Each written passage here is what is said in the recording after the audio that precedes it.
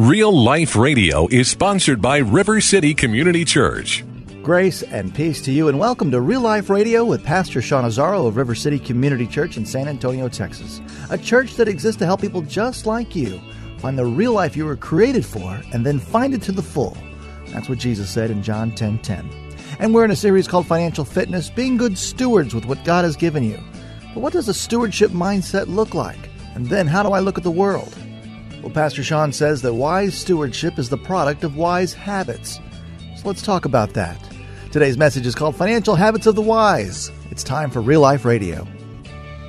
Third habit of the wise when it comes to finances is start saving. Start saving. Proverbs 21:20 says, "In the house of the wise are stores of choice food and oil, but a foolish man devours all he has." It's this idea of consuming all that we have. And one, it's just not, it's not wise, but two, as disciples and followers of Jesus Christ, we should ask ourselves, do I have a right? If I'm a steward and it's all God, do I have a right to consume all that I have? I understand it's not wise, but do I even have a right? Am I entitled to all of it? Does it all belong to me because I earned it? Go back to point one. But this idea that in the house of the wise are stores of choice food and oil, but a foolish man devours all he has. I put savings under habit because it has to become a habit. That's what this is about. Okay? You pay God first, but pay yourself second.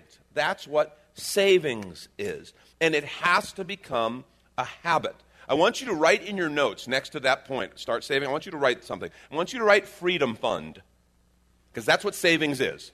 Savings is your freedom fund. This is where it starts to get good. This is kind of the good news. This is where you begin to see good fruit in regard to your finance. When you begin to save, everything starts to change. For those of you who have never saved and are always living paycheck to paycheck and are behind, and the debt's growing but the savings is not, I just want to say to you, this is the good stuff right here. Because saving, your freedom fund, begins to do things for you. First of all, it lets you start living beyond survival. Wouldn't that be great? Start living beyond survival. Second, it helps you when those unexpected expenses come up. By the way, unexpected expenses, that's an oxymoron. Okay? Because something always comes up, doesn't it? Have you ever had a time in your life where nothing came up at all? Ever? Can we really, in all honesty, call them unexpected expenses? No, something's going to happen, right? Things break, things need to be maintained, stuff happens. It's part of life. It's always been that way, and as far as I can see, it's always going to be that way. Plan for it, and all of a sudden, you're not a victim of those unexpected expenses. You begin to be prepared for them, and you have something to deal with the very expected stuff that happens. A third thing that the Freedom Fund, the savings can be, is an obedience fund. Now, this is where it really starts to get good. When God starts to move on your heart and says, man, somebody should do something about that. And all of a sudden you go, oh, well, I can't. Wait a minute. I have some savings. Lord, do you want me to do something about that? Yep. Cool. And all of a sudden you can be on the other side of that equation. You can become the one blessing something or someone. God, I wish that kid could go to camp. It'd be so good for him. Somebody should give a scholarship. Wait a minute. I can give a scholarship. Oh, man, my neighbor, that poor lady, she needs her fence fixed, and somebody needs to just help her do that. Wait a minute. I can do that. I can be that person. And all of a sudden, you're in a different place. Now you're in that place that something in our spirit longs to kind of reside in, and that's the place of a giver. You know, next week we're going to talk about generosity because there's something in us wired to be generous. We want to be. We're afraid to be sometimes, but we want to be. And this is where the action is. That freedom fund, you can begin to respond. It's an obedience fund. If God says, I need you to go and minister to this person, but it's going to cost a plane ticket. You know what? I can do it. There's a missions opportunity that I want you to be a part of. You know what? I can do it. Because you've been working on that freedom fund and your obedience fund. And the fourth thing that the savings will do for you is it'll keep you from debt. It'll keep you from debt. And debt is one of those things I'll talk about a little more in a moment, but it's a good thing to be kept from. And some of you can't even, as you start thinking about this savings, oh my gosh, I can't envision it. Here, let me help you with it. Think of savings as replacing your credit cards. See how that works? It becomes your credit card. It's like, well, when I have something unexpected that comes up, I have a credit card that takes care of it. Well, if I have something I want to go do and I don't have money, I have a credit card that takes care of it. Stop that. How about your savings starts to do that? And just think of it. Some of you, you're not even relating. You're glazing over. Savings, what is this strange thing you're saying to me? These words. It's like he's trying to say something up there. I don't get it. Think of it as your credit card. Now, you understand me. Get a savings account, put a debit card on it. And here's the beauty of it. You are getting interest instead of being crushed by interest when you begin to do that. And when you have to borrow from yourself. Financial advisors tell us that we should save 6 months' living expenses. 6 months before we start looking at other ways to invest. We should save 6 months' living expenses. That's a big deal. And the purpose is so that if we end up having something unexpected happen with our job or we lose our employment, we're not in a crisis where we have to start taking whatever or making drastic moves. We can actually respond proactively, and we have some time to work with that. Proverbs 24:27 says, finish your outdoor work, get your fields ready. After that, build your house. And that's such a funny little passage. What does that mean? It means take care of your business and then then take care of your home. That's the stuff you consume. That's your kind of nest, if you will. Your fields, your farms, they represent your business. And for most of us who are employees, this is the building of our business. So you save 6 months' living expenses, and then you begin to invest for retirement and for other things like that. I want to challenge you. There's one exception to that on the 6-month thing. If your company does a matching deal for retirement, like an IRA, 401k, something like that, where they'll match like 3% or they'll 50% match whatever, you need to participate up to the maximum amount. Because if you're not, you're just walking away from money. And I know if I drop a $20 bill here, okay, we're going to have people bumping into each other trying to pick that up and, trying to help me and get my 20 back to me, right? We don't, you see a 20 on the ground, you're walking around, you're going to pick it up. Well, if you're not participating in your employer's matching funds, you're walking past way more than $20. So I just want to encourage you in that regard. But then you begin to look and say, okay, I'm going to invest in some longer-term stuff for retirement and other things that God would have me do. Proverbs 13:22 says, a good man leaves an inheritance to his children's children, but a sinner's wealth is stored up for the righteous. Wise stewardship, folks, is the product of wise habits.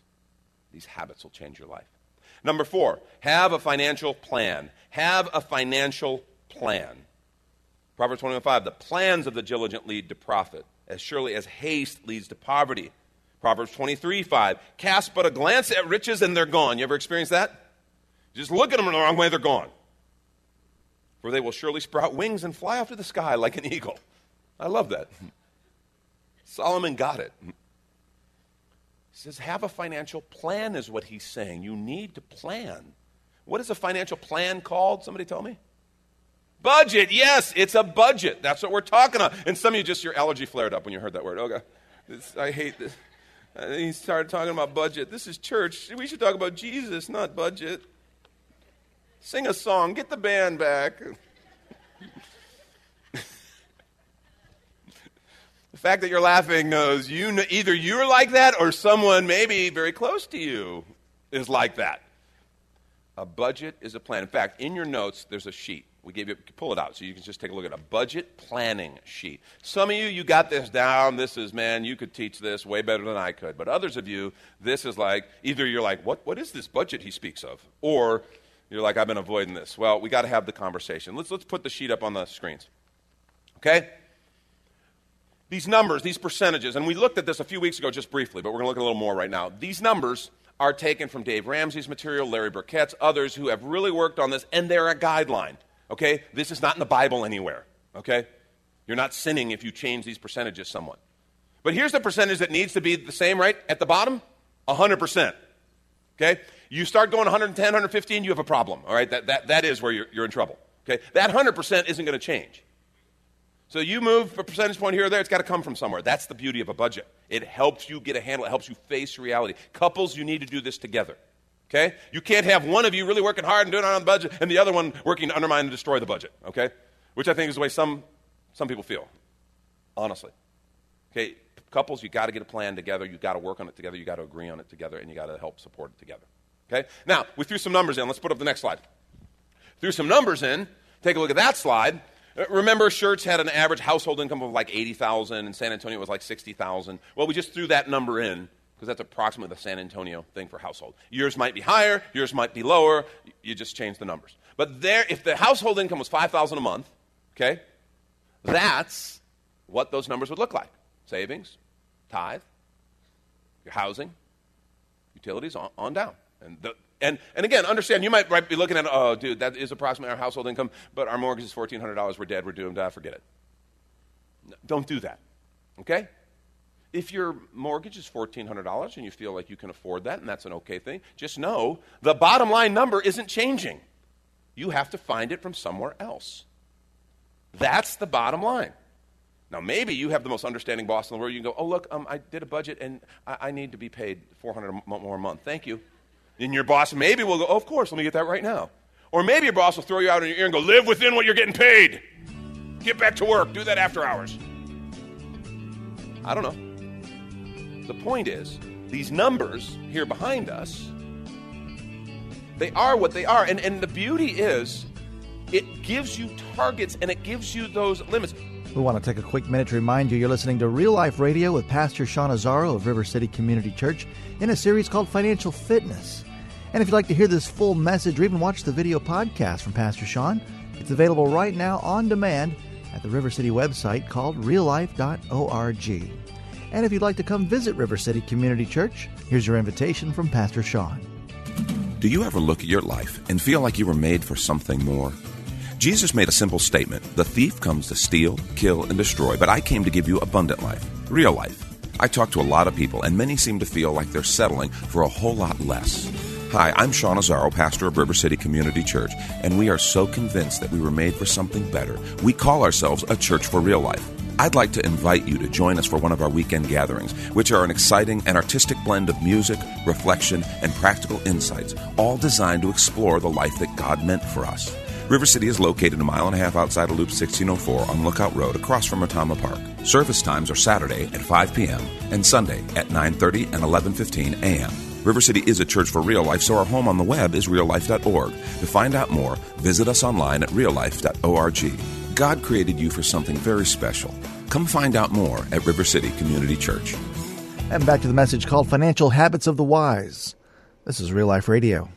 Here's the way some people do this. There are softwares that'll help you do this and help you actually work this out, Quicken, QuickBooks, things like that.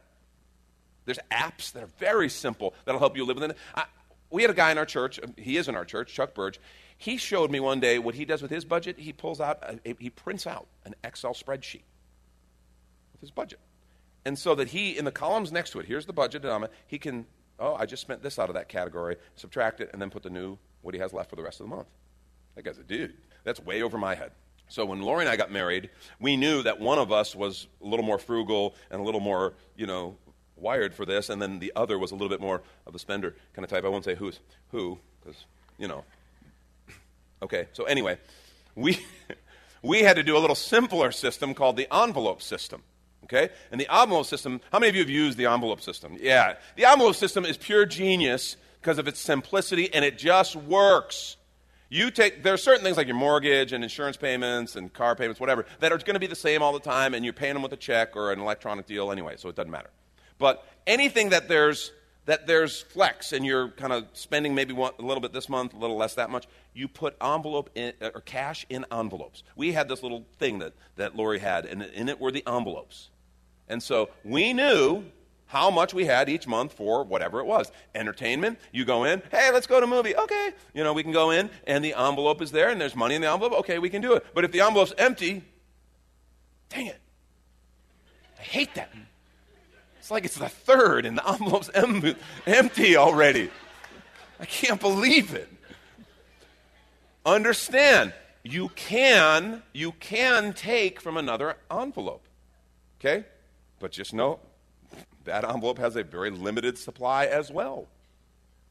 And so you can borrow from another envelope. That's great. You can borrow from the clothing envelope, for example. But it's like, okay, but then when you need to go buy something, it ain't going to happen. So just be aware. And it's a beautiful system because of its limits. And because it catches you, and it doesn't allow you to get in trouble. And early in our marriage, we needed that, okay? I needed that.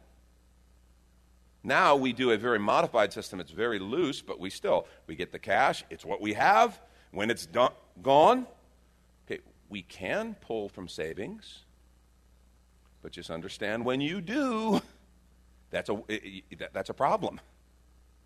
You're not living within the 10-10-80, and if you did that perpetually, you would end up depleting your savings. So it's built in, checks and balances. Some of you look at that and go, well, that might be close to our household income. There's no way we can live in that. The clothing thing, man, we need more than that. I'm just throwing that number out.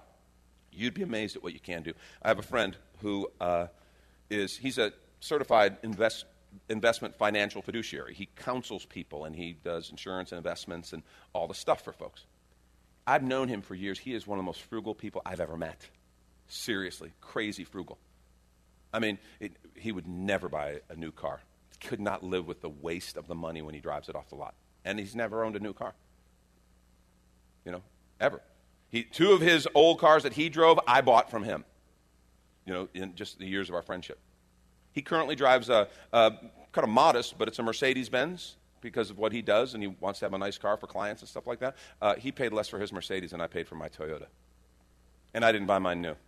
So I'm just going to have him buy my cars from now on. I'm just saying, he always dresses impeccably for business. Very sharp, very, just has to look sharp, and he always does. Press, looks good. He said to me the other day, I was talking to him about this talk, and he said, I have a closet full of suits, because I have to wear suits every day, and he said, I have a closet full of suits that look pretty nice.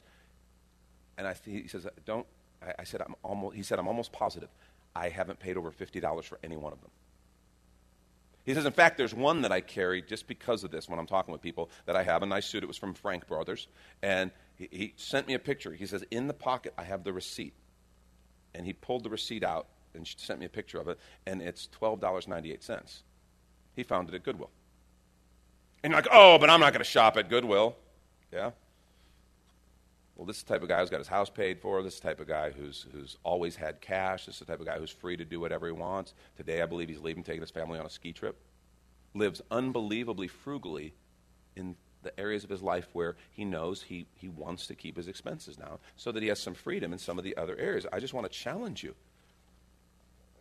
You can live within your means. You can. I'm serious. You can do it if you choose to. Okay? If you choose to, you can live within your means. That's what a budget, and a budget lets you know where you are. Okay? Once you do this process, you know what you're facing. Do we need to cut some luxury expenses? Do we need to cut cable? You're like, what?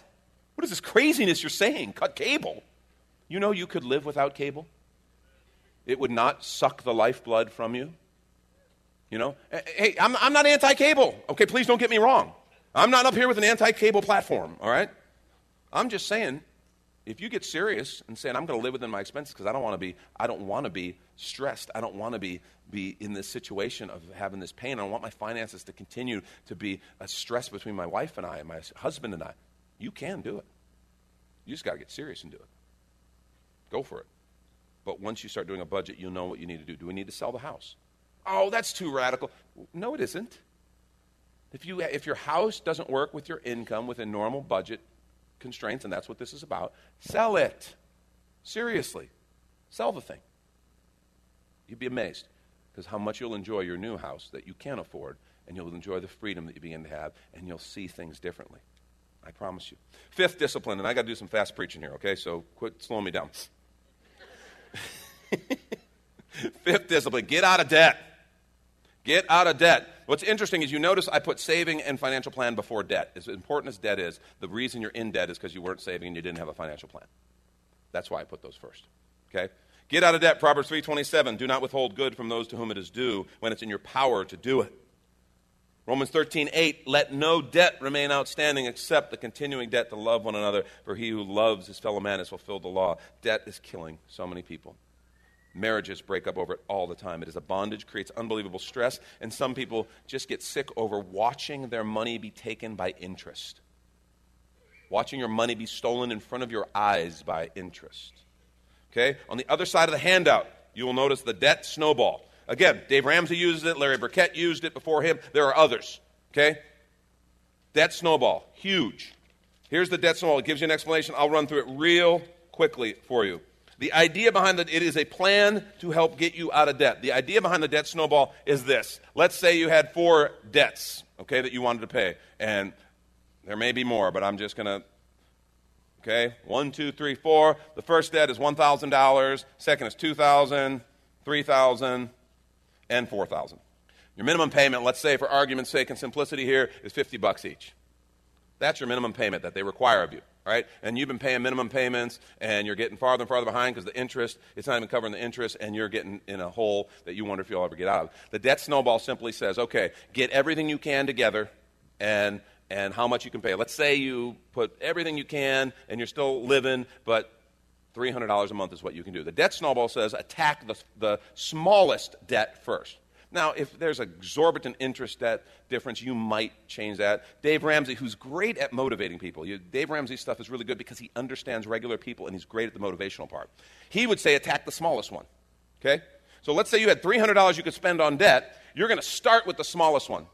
Say you got to pay these minimums, so this is $150 that you're going to pay, but then you're going to put $150 towards this debt, okay? Pay the minimums on these, $150 towards this till it's paid off. And then when it's paid off, you get that incredible euphoric feeling of getting rid of the debt. Now, here's where most people fail. Most people go, oh, look, the Lord is so good. He's freed up credit space for me.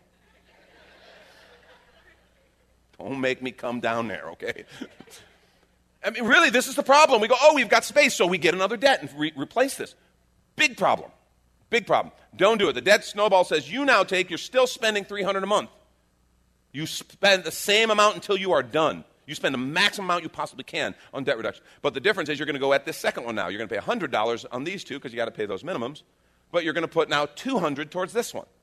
And you're paying $200 a month. Obviously, in 10 months, this one will be gone, and then so on until you are out of debt. You see how the debt snowball works?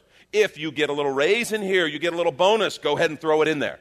The debt snowball is about getting it done as fast as you can and watching those debts disappear. And the joyous feeling when you go to the mailbox and you don't have a bill from these people anymore. It's a great feeling. And it's about being free and getting out of the prison of debt. And you hear people who've gone through financial peace and they get debt-free, and one of the things they do is they talk a lot about it, how they're debt-free. And you know what? God bless them. They should be talking about it. It's an awesome thing to talk about. And if you're annoyed by it, it's because you're in debt. That's why you're annoyed by it. Shut up. You don't want to hear about that. Well, you know what? How about instead of crying about it, how about becoming one of them? If you're in that, seriously, become one of them. If you're in this place where you looked at those last 2 habits and just go, oh, the budget and the getting out of debt, I can't do it. Please, I beg you, sign up for our financial peace class. Sign up for the next financial peace class. Because going through it with a group of people, there will be people there to help you actually walk through it. It will rock your world, and you can do it. Hundreds of people around this place have. Hundreds of thousands of dollars of debts, maybe even millions of dollars of debt has been retired through this process. So I just want to encourage you to become one of those people.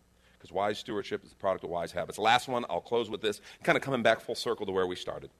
Submit all your plans to the Lord's leadership. So important. Submit all your plans to the Lord's leadership. That means your budget, your debt reduction, your finances, your spending, whether you're going to sell the house, whether you're going to have cable, whatever you're going to do, submit that to the Lord's leadership. Lord, what do you want me to do in this? Proverbs 16:3, commit to the Lord whatever you do, and your plans will succeed. That's powerful.